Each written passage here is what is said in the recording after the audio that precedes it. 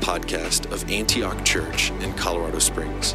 If you've been impacted by this ministry and would like to support the work we're doing in Colorado Springs, you can give online at our website, antiochcos.com. We hope that the Lord ministers to you through this message.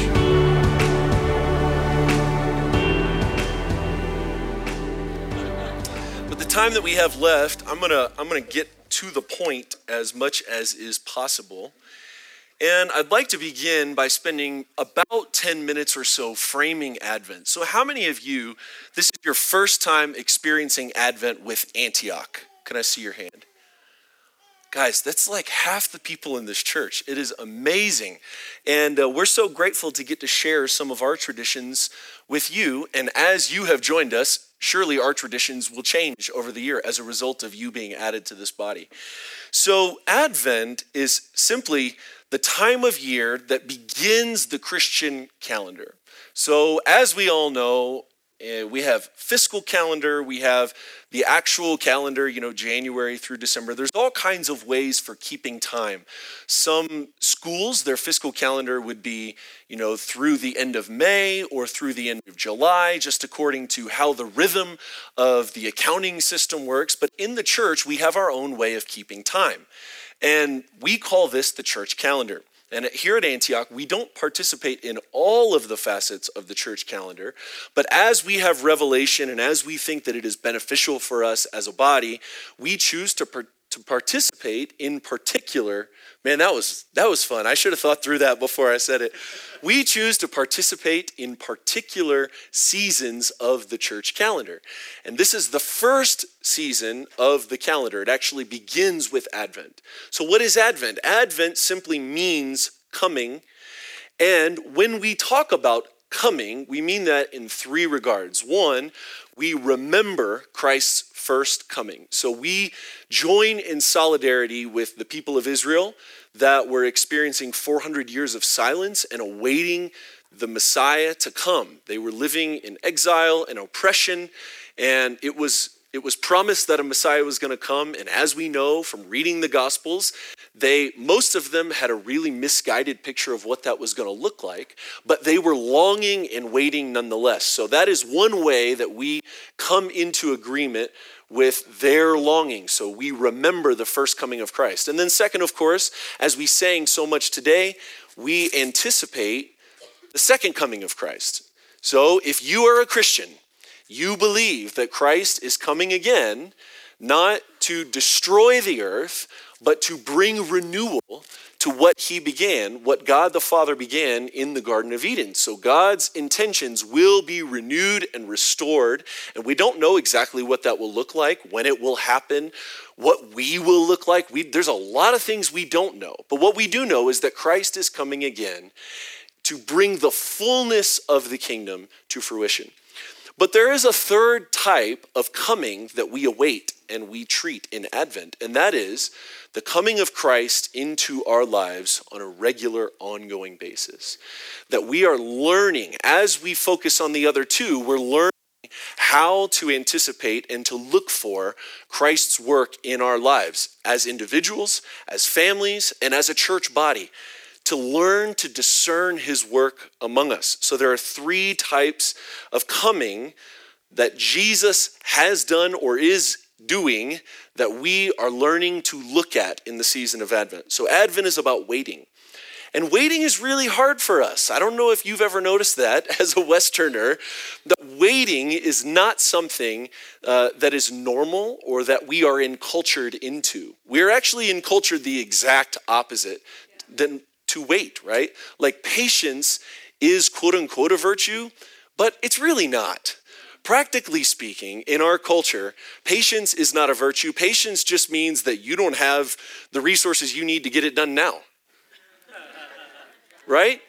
That's not the Christian way of thinking, but that is what our culture is constantly putting pressure on us to not have to wait. So part of what we're doing in this season is that we're learning that the rhythms of God and that the virtues and the ethics of the kingdom of God are good for us. And so in Advent, we learn to participate in that kind of longing. Reminds us that the seasons of God's greatest and most profound activity emerge from within the darkness. You might notice that today during worship, and even now, it's slightly darker in here. We have fluorescent lights, so there's only so much we can do. But we purposely chose to lower the lighting as a symbol that Advent begins in the dark, that the Christian year begins in the dark, that we don't jump right to Christmas, but that when the light of the world came into the world, he came into darkness. And that also is really hard for us because so much of the evangelical church, that many of us came into faith in the evangelical church, came into a belief system that Jesus makes everything in our lives better. And there is, of course, a way that that is true, that ultimately Christ is the only source of hope and the only source of life. But as Pastor shared just a minute ago, what that doesn't mean is that we won't have struggles, that we won't have periods of darkness in our lives. And for you, if you are fortunate to have very rare and few and far between seasons, the people sitting right next to you have probably recently gone through a really dark time, that there is darkness present among us.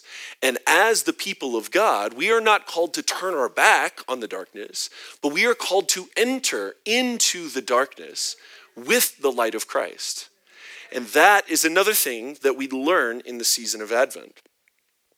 Advent is not, as I shared in the pre-service meeting in my reading this week in preparation for this sermon, said that we want Advent to be like a baby shower. That we want, and yes, that's funny because Christmas is about a birth, but there is that element of anticipation that when there is a baby shower, it signals the baby can come anytime. And while that is true for us, there is an element of preparation that we have to engage in to really get all that there is to get out of Christmas. And I don't like the way that I worded that because Christmas is not about getting, but for us to fully participate with the spirit of Christmas, with the spirit of Christ coming into a dark and broken world, and likewise Christ coming into dark and broken lives. That for us to partner with that faithfully, there is a season of preparation that we need, and that is Advent. So what happens when we participate in Advent? I've got a number of things here. I'll try and read them slowly enough for the handful of you that want to write them down. Advent teaches us to be a people of hope and expectation, yet a people that do not ignore our present circumstances. So Advent calls us to be a people of hope and expectation, yet refuses to allow us to ignore the reality of life.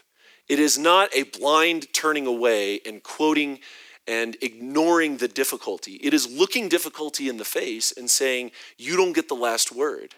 That's what Advent is about. Advent is about looking into the darkness and saying, Christ is there. His light just hasn't come in fullness yet. Christ is in the midst of the darkness. So that's number one. Number two, Advent exposes the ways that we live as if Jesus never came and isn't going to come again. We, of course, as believers would never confess that. We would never say that Jesus didn't come. But there are areas of our lives where we live as if Jesus never came and as if he's not coming back. And Advent helps to expose those areas in our lives. Number three, Advent teaches us to give voice to the struggles of life, the pain, loneliness, need, fill in the blank. All of these things that are around us. Advent teaches us to give voice to the struggles of life. It is okay to speak about your reality in real ways. As Christians, we of all people don't have to sugarcoat things. There is a difference between unnecessary complaining and speaking out about the reality of life. And there is a way of doing that from a place of despair, and there is a way of doing that from a place of hope.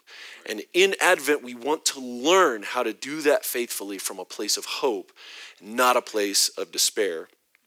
Advent makes room for us to live in the tension between God's promises and their ultimate fulfillment. This is difficult. Advent teaches us to live in that tension, that place of difficulty between God's promises and their ultimate fulfillment. Now we know that for the original coming of Christ, the first coming of Christ, that was the reality for the people of Israel. That for thousands of years they were waiting. They were waiting on the promises that were originally given to Abraham to be fulfilled.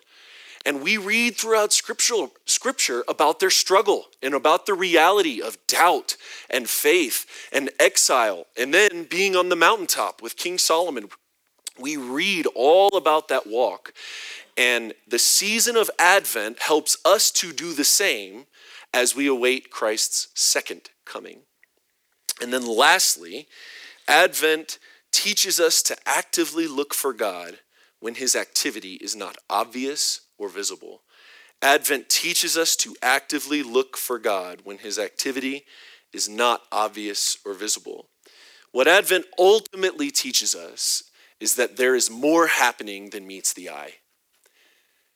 That while Caesar is on the throne and Rome is dominating, that there is a baby that is about to be born in the backwoods of Bethlehem, that there wasn't even room in the inn for this baby.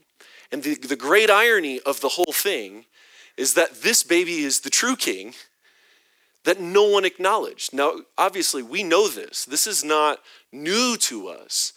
But do we live as if that is the way that God works among us? That what makes the front page of the news is not always going to be the place that God is working the most. And that doesn't mean that God's not working in those areas. It means we have to be people who are discerning and prayerful and watching and saying, God, how are you at work here? They're reporting this, but I know that you haven't left those people. I know that you haven't left that situation to be dealt with on its own.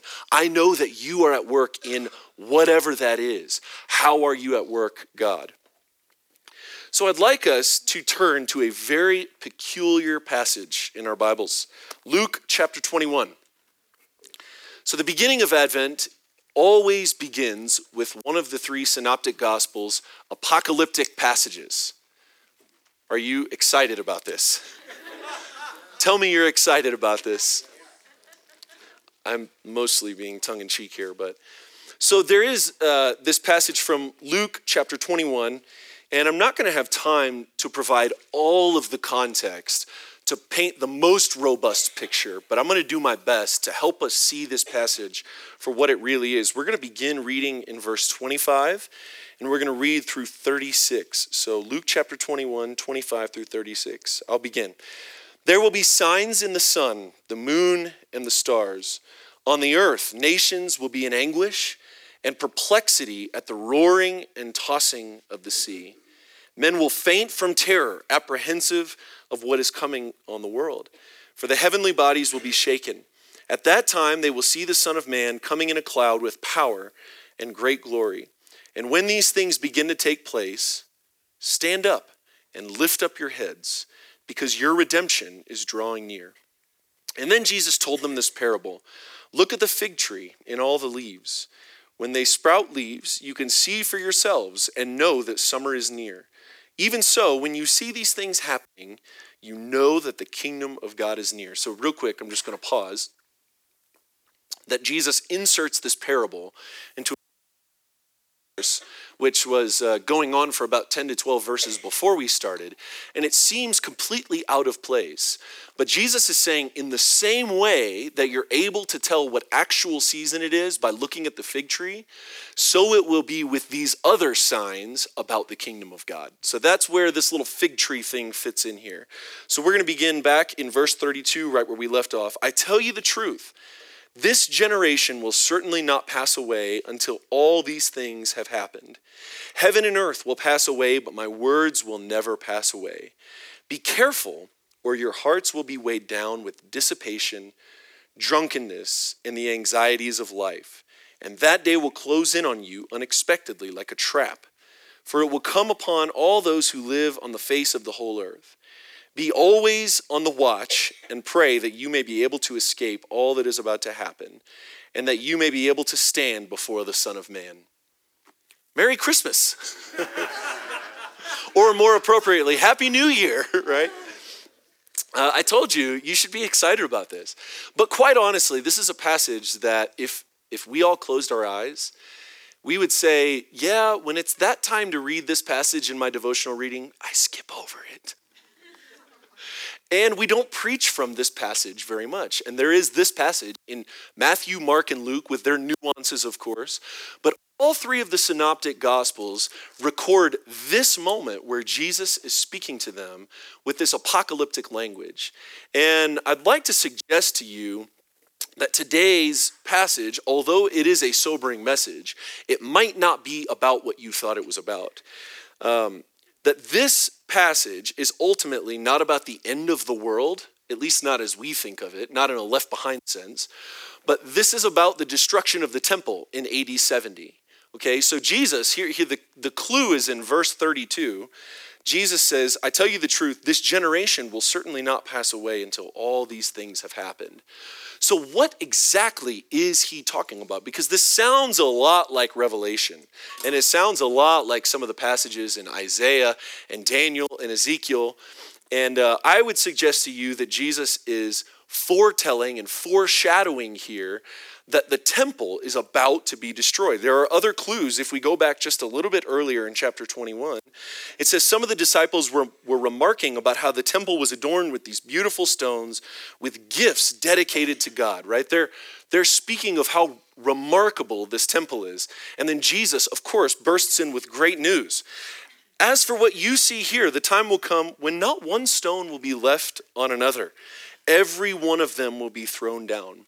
So Jesus is quite clearly, and scholars are pretty agreed upon this, that Jesus is prophesying to them that in just a few years, about 30 to 35 years, the temple and the whole of Jerusalem is going to be overcome by the Roman government that right now is in power, but they've not quite exercised the fullness of their power over Jerusalem and Israel. And they are going to come, and like a thief in the night, not what you think, they're going to destroy the temple and they're going to occupy Jerusalem. And so how does this matter for us in any meaningful way in the season of Advent? I think the only way that this makes sense for us to hear this in a faithful way in the season of Advent is if we learn to examine and to think about what the temple was for these people. That the temple was not just be like if this church building just caught up in flames. Because you and I know that while this building is wonderful and many of us have given a lot of money to beautifying this building, and it absolutely matters, it's not the same as the temple was for the people of Israel. The temple was the center of society, especially for the Jews.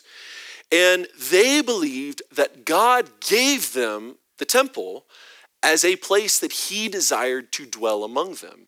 And as long as they had the temple, it really didn't matter how much Israel was under oppression, how close Rome got. That was kind of like their security blanket, that they believed that God is near. So ultimately, Rome can do nothing if we have the temple, if the temple is still standing, because the presence of our God is better and bigger and more powerful than the presence of their many gods. So it is for them a very, very significant thing when Jesus is prophesying the destruction of the temple. It wasn't even just about that the temple would be destroyed, but it also meant that they would have failed as a people. If the temple was destroyed, then they would have read that as God is finally done putting up with us. Because we read throughout the Old Testament that there is always this almost like playful threatening that's going on where God is saying, I'll turn my back on you if you don't repent. And then, of course, what happens? Eventually the people repent. And there is the temple destroyed the first time, but then the second time it is rebuilt and it's way bigger and more beautiful the second time around. So they would have believed at that point that God is done with us as a people if the temple is destroyed. But not only had they failed, but then God had failed.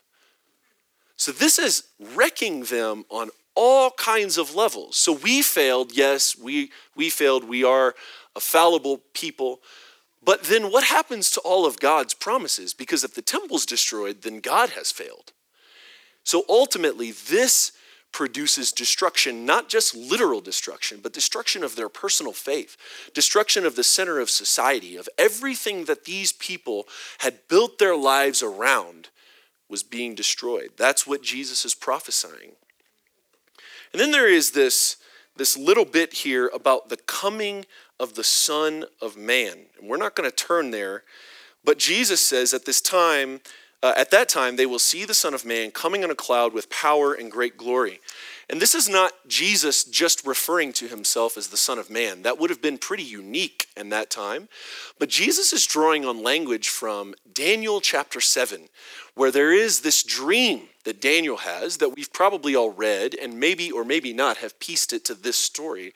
But what's happening in this dream is Daniel's having a dream, and there are 4 beasts that come out of the sea. And this is where we get the phrase Ancient of Days. So the 4 beasts come out of the sea, and they're about to be judged by Yahweh, the Ancient of Days, who is sitting on his throne. And the beasts come in front of Yahweh, in front of the Ancient of Days, and they are judged, and some of them are put to death, and some of them their lives are prolonged and they're allowed to live, but judgment is pronounced over the beasts. And what the beasts represent in that passage is the oppressive nations that have been oppressing the kingdom of Israel.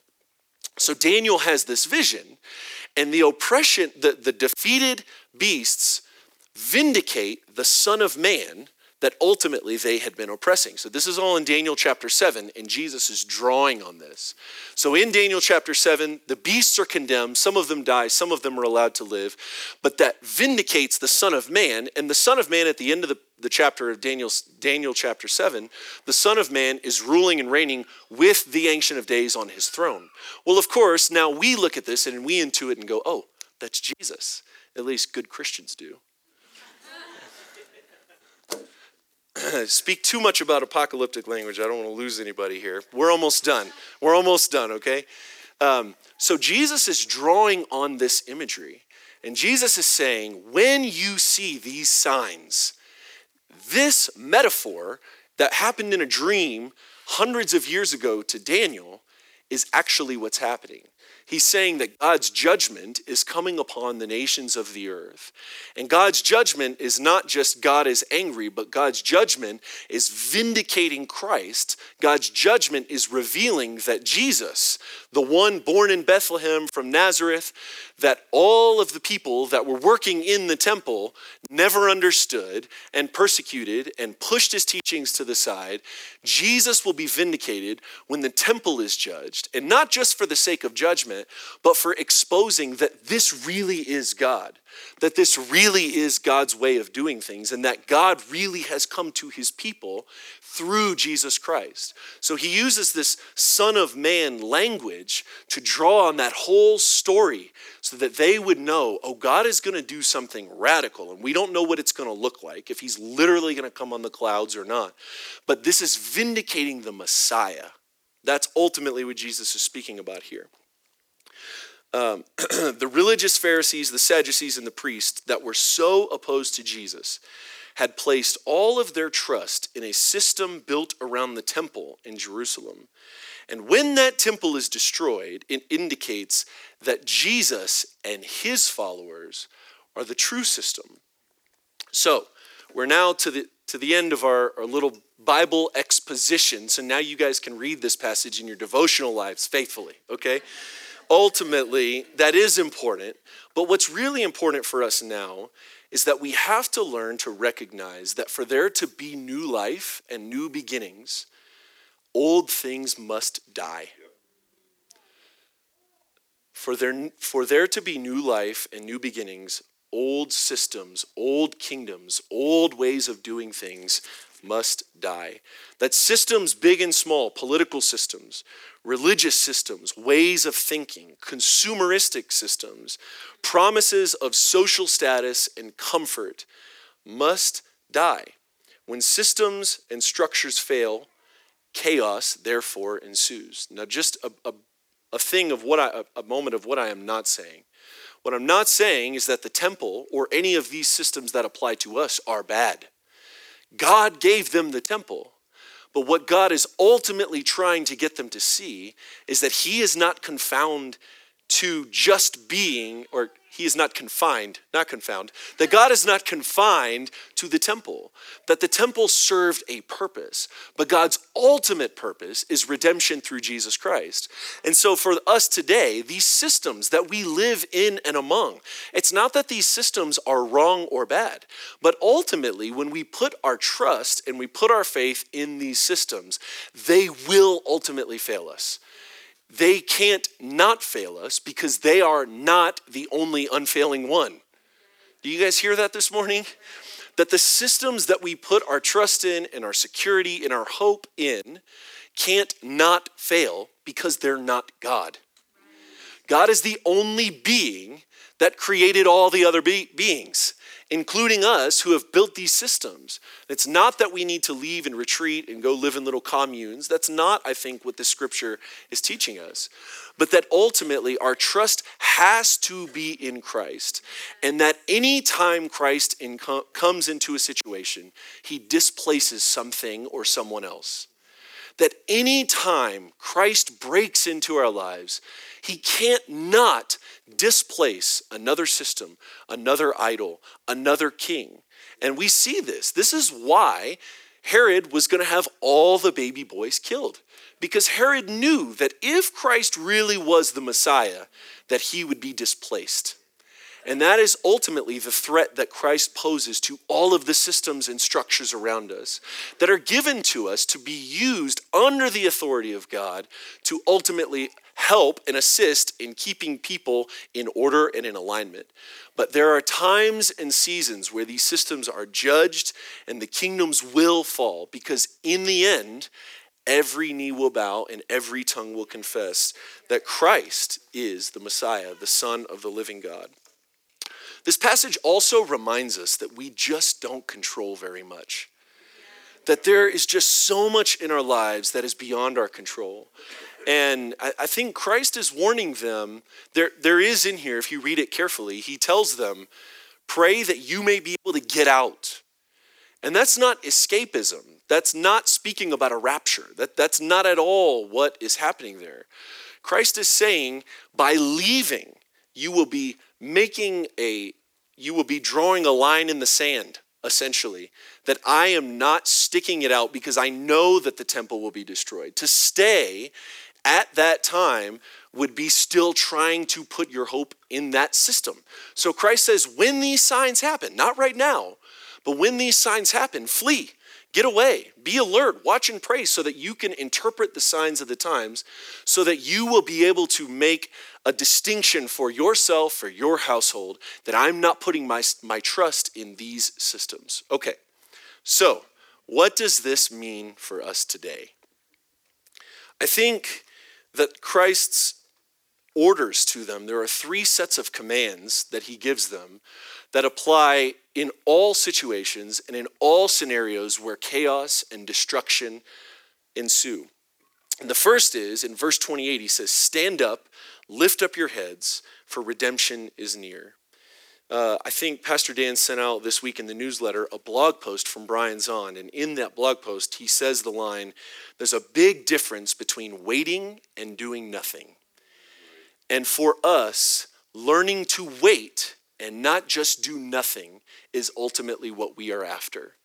In times like this, where it seems like politically we could not be more divided, that racially we almost couldn't be more divided, that economically there are many people even in this room that are literally hanging on by a thread, that in times like this, we are to, among other things, which we're going to get to in the next 5 minutes, we are to stand up and lift up our heads, for our redemption is near, which sounds a lot like doing nothing, but it is not doing nothing. It is being faithful to Christ. Standing doesn't seem to do a whole lot until everything around you is falling apart. And then standing seems really significant. So church, I encourage you this morning, wherever you are at, stand, lift up your head. And if you are in a great place, but your neighbor, the people around you, their lives are in upheaval, their lives are in chaos, stand and stand with them. And if they can't even stand on their own, stand for them. Encourage them. Tell them, I'm here for you. I am with you. My God is at work in this, and I don't know how he's at work in this, but he certainly is. That the greatest light comes from the greatest darkness. So stand and lift up your heads. The second command is be careful. Do not get weighed down with dissipation and drunkenness. Dissipation is just self-indulgence. And then we know what drunkenness is. And I don't think these are two arbitrary vices, as we would call them. I don't think Jesus is saying drunkenness in the sense of college partying. I think Jesus is speaking of drunkenness as purposeful distraction, as numbing, as trying to not look reality in the face. I think that's what Jesus is speaking to here. That materialism, consumerism, these things that are so easy to slip into, especially in this season, that yes, there is a way that those things are just simply careless. But there is also a way where we have learned as people, as Westerners, we have learned to use those things to numb ourselves, to distract us, to push our eyes away from the reality of life, that people are hurting, that there is real darkness. And Jesus says, don't do that. Don't do that. Don't allow yourself. Be careful.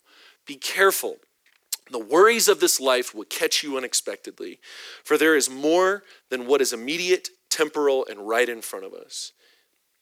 When Jesus entered the world, there was mass chaos. People had to go to their original homeland for a census, and all the babies under 2 years old were killed. And this was real. Like, Jesus isn't speaking just about figurative stuff. Jesus is saying, I know about what it is like to live in a world of chaos. And in one generation, you will know a different type of chaos. Chaos is real in our lives, and we cannot be afraid to give voice to it. It's just how we give voice to it that matters ultimately. Lastly, before we come to the table, he says in verse 36, be alert and pray, or in some of your versions, watch and pray. Because it's not just enough to watch. Because if we just watch, we will just see the temple fall. And we won't understand and interpret, and we won't see where God is at work. Like, watching is easy. The world can watch. The news won't stop watching. If you put a news channel on, there's plenty of watching going on. But watching and praying, watching and being discerning, watching and being hopeful, watching and not getting caught up in just the watching, but watching from a position and a posture of trying to interpret through the eyes of heaven. That is what we are called to in this season. If we can just learn to watch and pray, then we will become a people who can see God's work in places where it is not readily seen. This Advent, the signs of chaos, unfortunately, are all around us. Obviously not the exact same type of chaos, but there is personal chaos, there is political chaos, there is economic chaos. Economic chaos, not so much here, but in plenty of places throughout the world. There is chaos in the collision of different faiths all over the world. There is military chaos. There are all kinds of things to be worried and concerned about, and they are valid. They are reality. But what I would like to challenge us with this morning is, can we become a people who can learn to stand and learn to watch and learn to pray and be faithful, knowing that in those places of darkness, Jesus is at work. That from the places of greatest darkness will eventually come the greatest light. And the beauty of this whole thing is that we don't know how or when God is going to show up in any circumstance. But as Sidron so faithfully encouraged us this morning, that ultimately speaking, we have hope that God is at work, that God is at work in your marriage, that God is at work in your kids' lives, that God is at work in your job situation, that God is at work in this church, that God is at work in the community around us, that God is at work over at Mercy's Gate and Life Network and our missionaries overseas that we partner with. God is there and he is moving. And if the communion attendants would come, go to their place, I'd like to read a verse from Ephesians chapter 3 in conclusion. Ephesians 3:20 and 21 say, "Now to him who is able to do immeasurably more than all we can ask or imagine, according to his power that is at work within us, to him be glory in the church and in Christ Jesus throughout all generations, forever and ever." Church, I think what is so striking about those verses is that Paul tells us we can't even imagine the goodness that God is up to beneath the surface. That we can't even begin to pray articulately for the things that God really wants and the things that God is really doing because they're too good for even our imaginations. Like, think about that. For your life, for the world around us, that there are prayers that are so grandiose, that are so good inherently, that are already in the heart of God and that he has already begun doing. And we can't even imagine those things. This is the God that gives us hope in the midst of chaos. Because this is the God that we come and we confess and we sing about and we pray to and we read from his word and we come to his table to receive from him our daily bread for this season of life. So if you would, please stand with me.